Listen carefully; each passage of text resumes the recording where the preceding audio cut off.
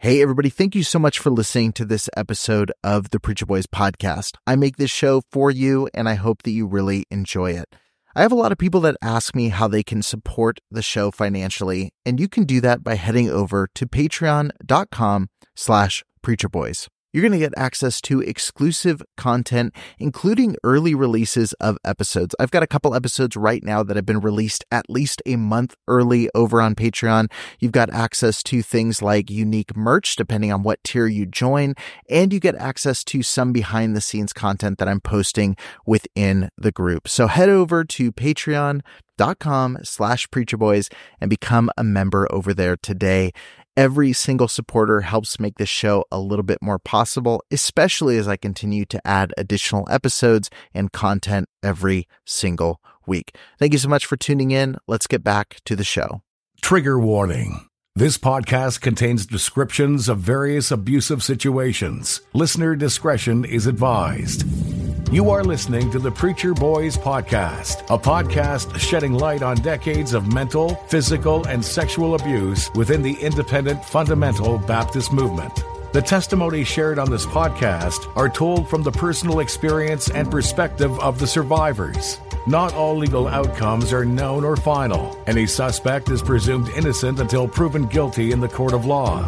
To find more information about the Preacher Boys podcast and upcoming documentary, visit preacherboysdoc.com or connect on Facebook, Instagram, or Twitter with the handle @preacherboysdoc. Now, here is your host, Eric Skwarczynski.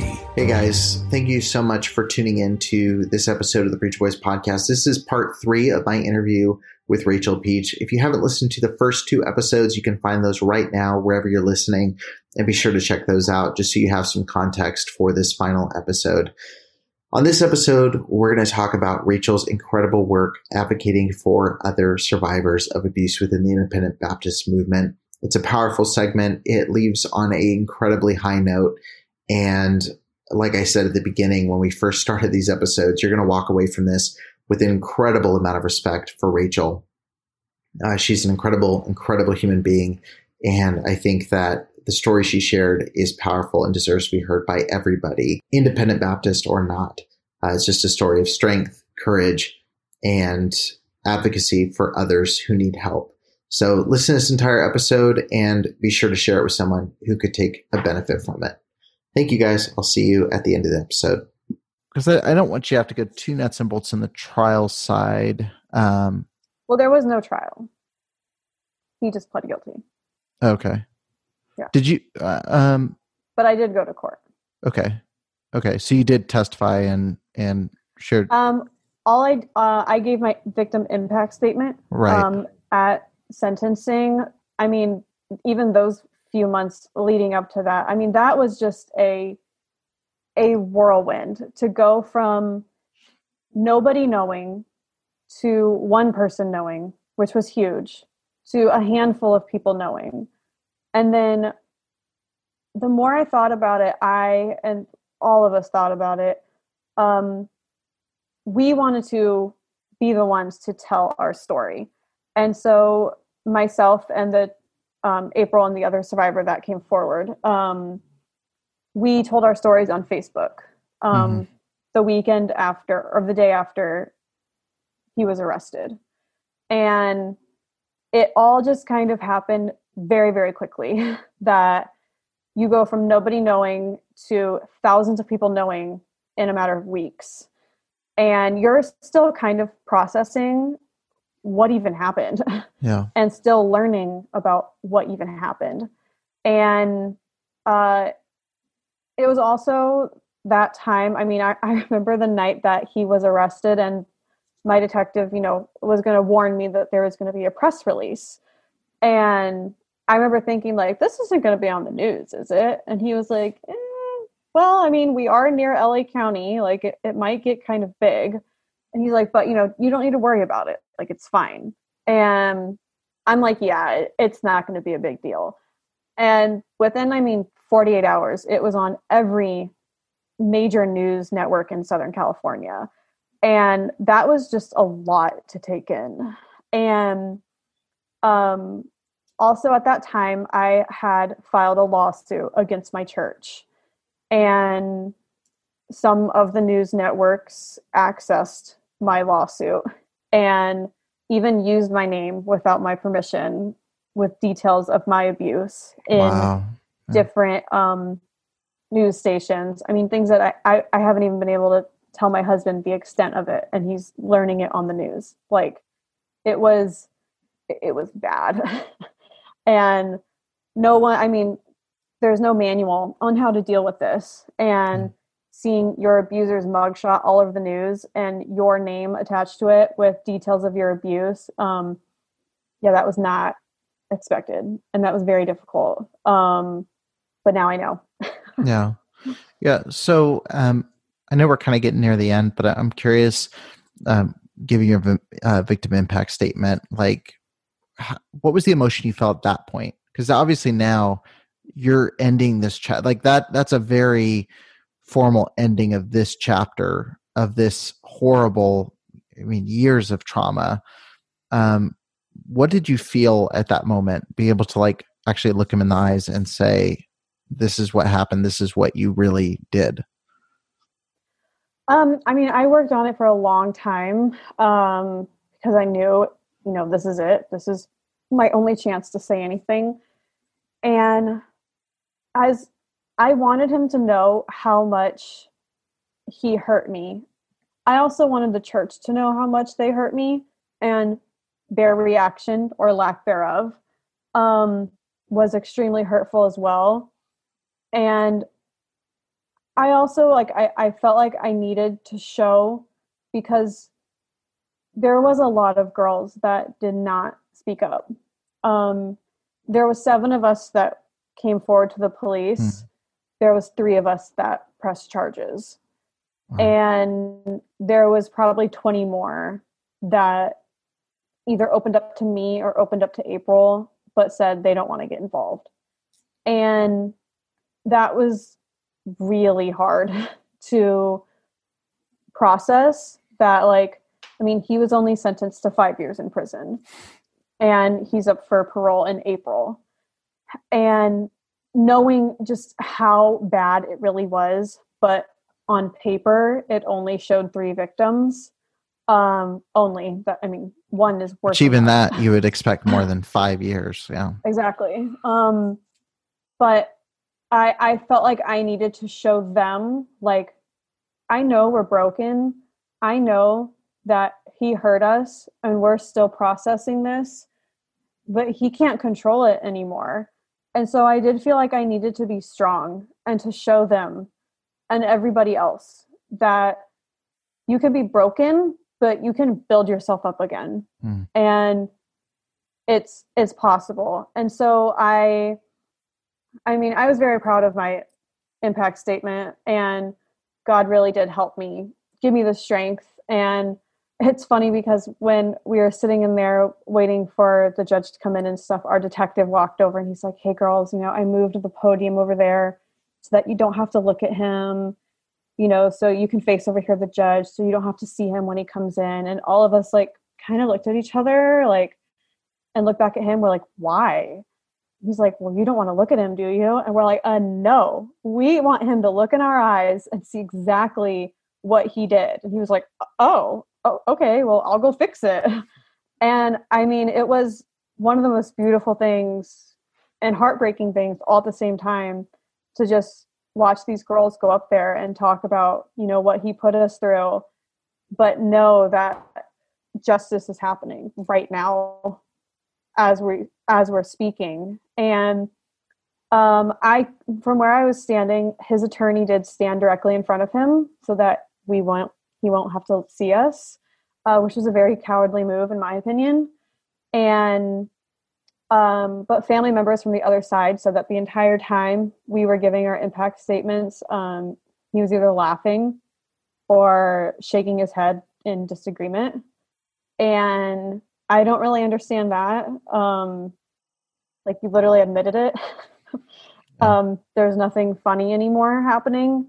And even when the judge asked him, "Is there anything, that you want to say to the victims and their families. And he said no, he didn't want to say anything.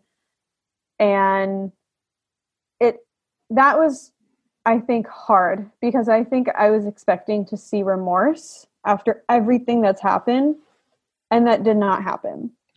Instead, he's laughing and shaking his head as we talk about the traumatic things that he put us through as kids.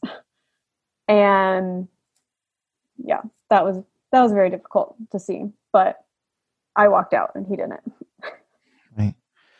Yeah. Well, I think that's an awesome place. I know there's a lot of stuff going on now with the lawsuit and everything, which there's not much to say right now to dive into just yet, but you have become, very vocal about, abuse within the Independent Baptist movement. You've seen it obviously, and, that it is a big problem, and you become very outspoken and, an advocate, for lack of a better word. I always feel like words like that, don't have a lot of meaning, but you really have been an advocate for survivors and have made yourself, really squared off against this movement. So I'm curious, like what's pushing you to keep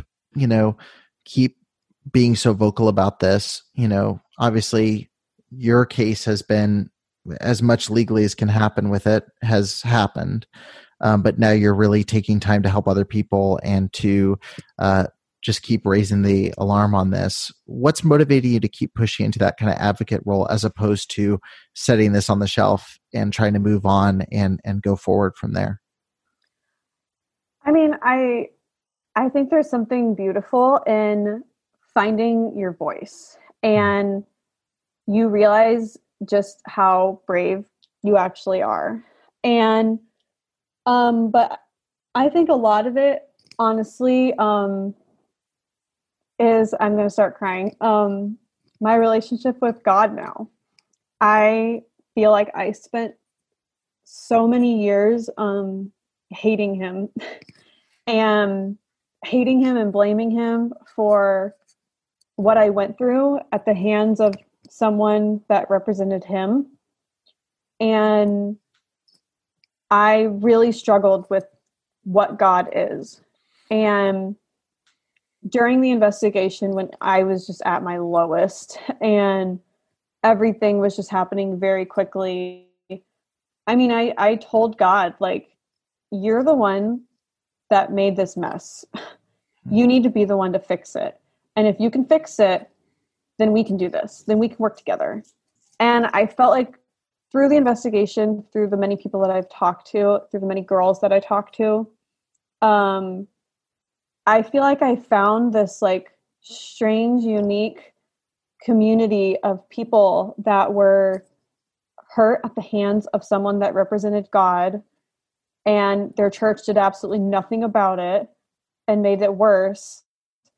And when you're hurt in an environment like that, yes, you can, you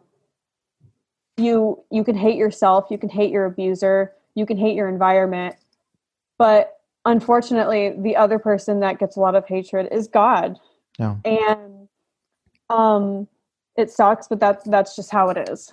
And I felt like he revealed himself to me in one of the realest ways that I could have ever seen. And he fought for my justice, and he fought for my freedom. And I felt like he showed me this role that had not been filled yet at that point. Yeah.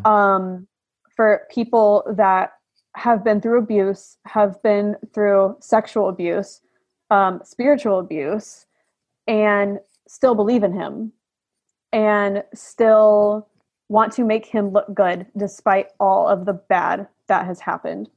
And so I really do believe, and I really do feel like God kind of put me in that position and gave me this role. And there's too many people I can't disappoint now, and too many people that I know, and I'm not saying this in a way to brag on myself. I'm saying it in a way to brag on God, because that's what he can do in people's lives. And that these monsters that made him look like a fool is not him. And the people that are protecting them and the people that are wanting to act like this never happened need to be exposed and need to be called out and need to be in jail for what they have done. And so to answer your question, I feel like I found the purpose and the passion that I was looking for. And I didn't think it would be the worst time of my life that I would be passionate about, but that is what God has kind of given me, and I don't want to mess that up now. I always ask this question at the end. I think we're leading right into it, but I just have to know. So do you think that there's hope for reform of the IFB movement itself, or do you think it's something that needs to be put to rest and it's broken? What do you hope to see as a result of your kind of advocacy work in this area?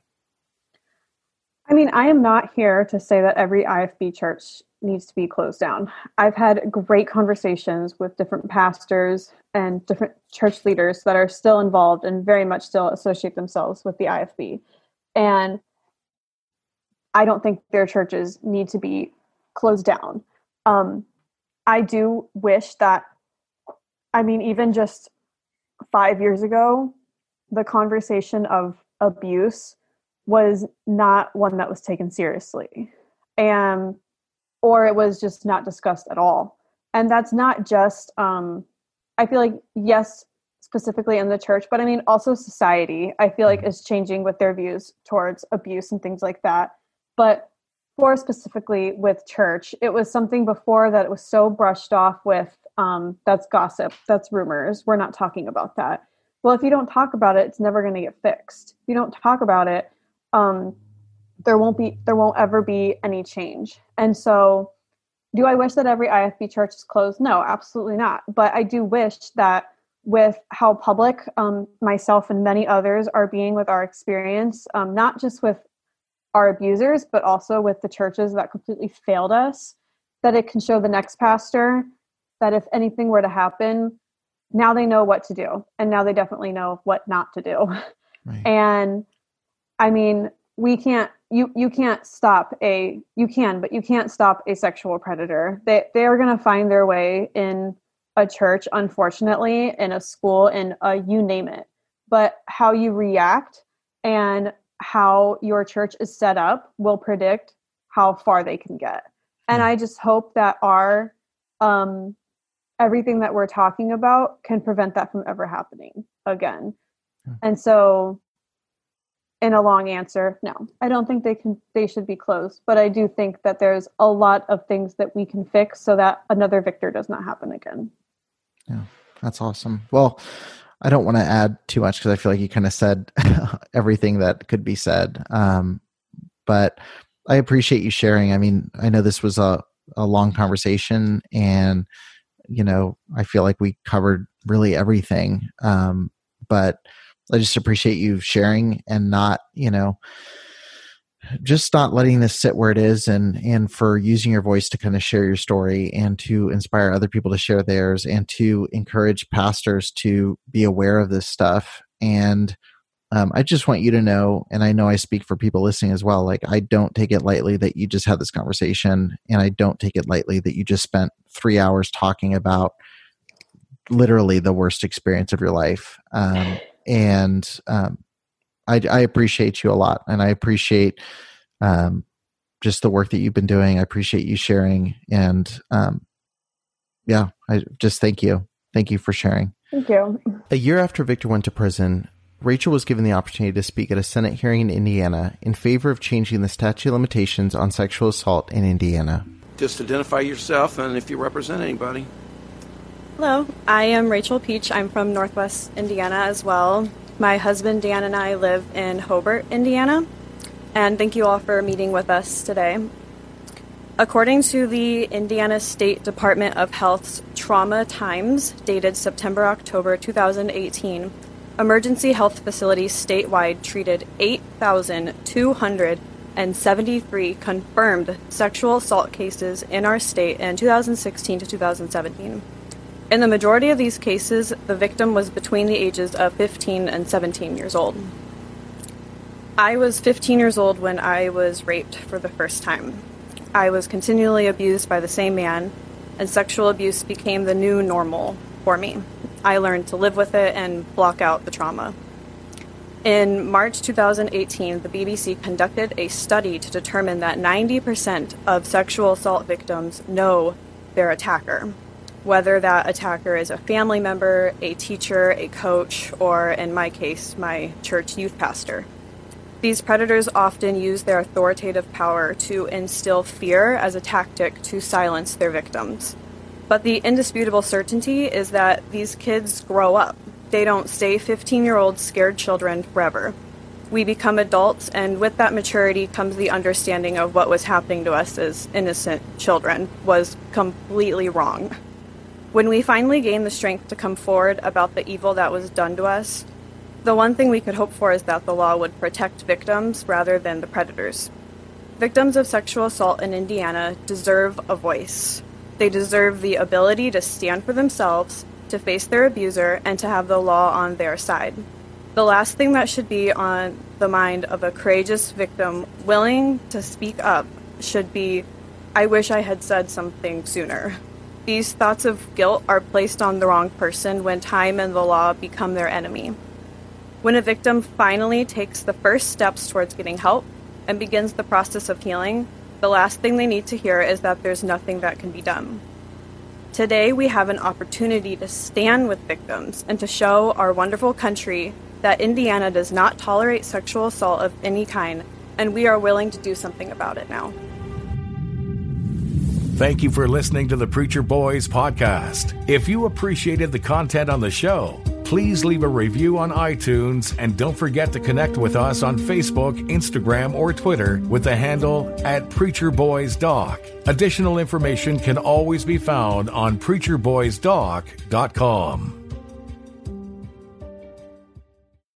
When you need mealtime inspiration, it's worth shopping Kroger, where you'll find over 30,000 mouth-watering choices that excite your inner foodie. And no matter what tasty choice you make, you'll enjoy our everyday low prices, plus extra ways to save, like digital coupons worth over $600 each week. You can also save up to $1 off per gallon at the pump with fuel points. More savings and more inspiring flavors make shopping Kroger worth it every time. Kroger, fresh for everyone. Fuel restrictions apply. Save big on brunch for mom, all in the Kroger app. Get 16-ounce packs of flavorful Angus 90% lean ground sirloin for $4.99 each with a digital coupon. Then buy 2, get 2 free on 12 packs of delicious Coca-Cola, Pepsi, or 7-Up, all with your card. Shop these deals at your local Kroger today, or tap the screen now to download the Kroger app to save big today. Kroger, fresh for everyone. Prices and product availability subject to change. Restrictions apply. See site for details.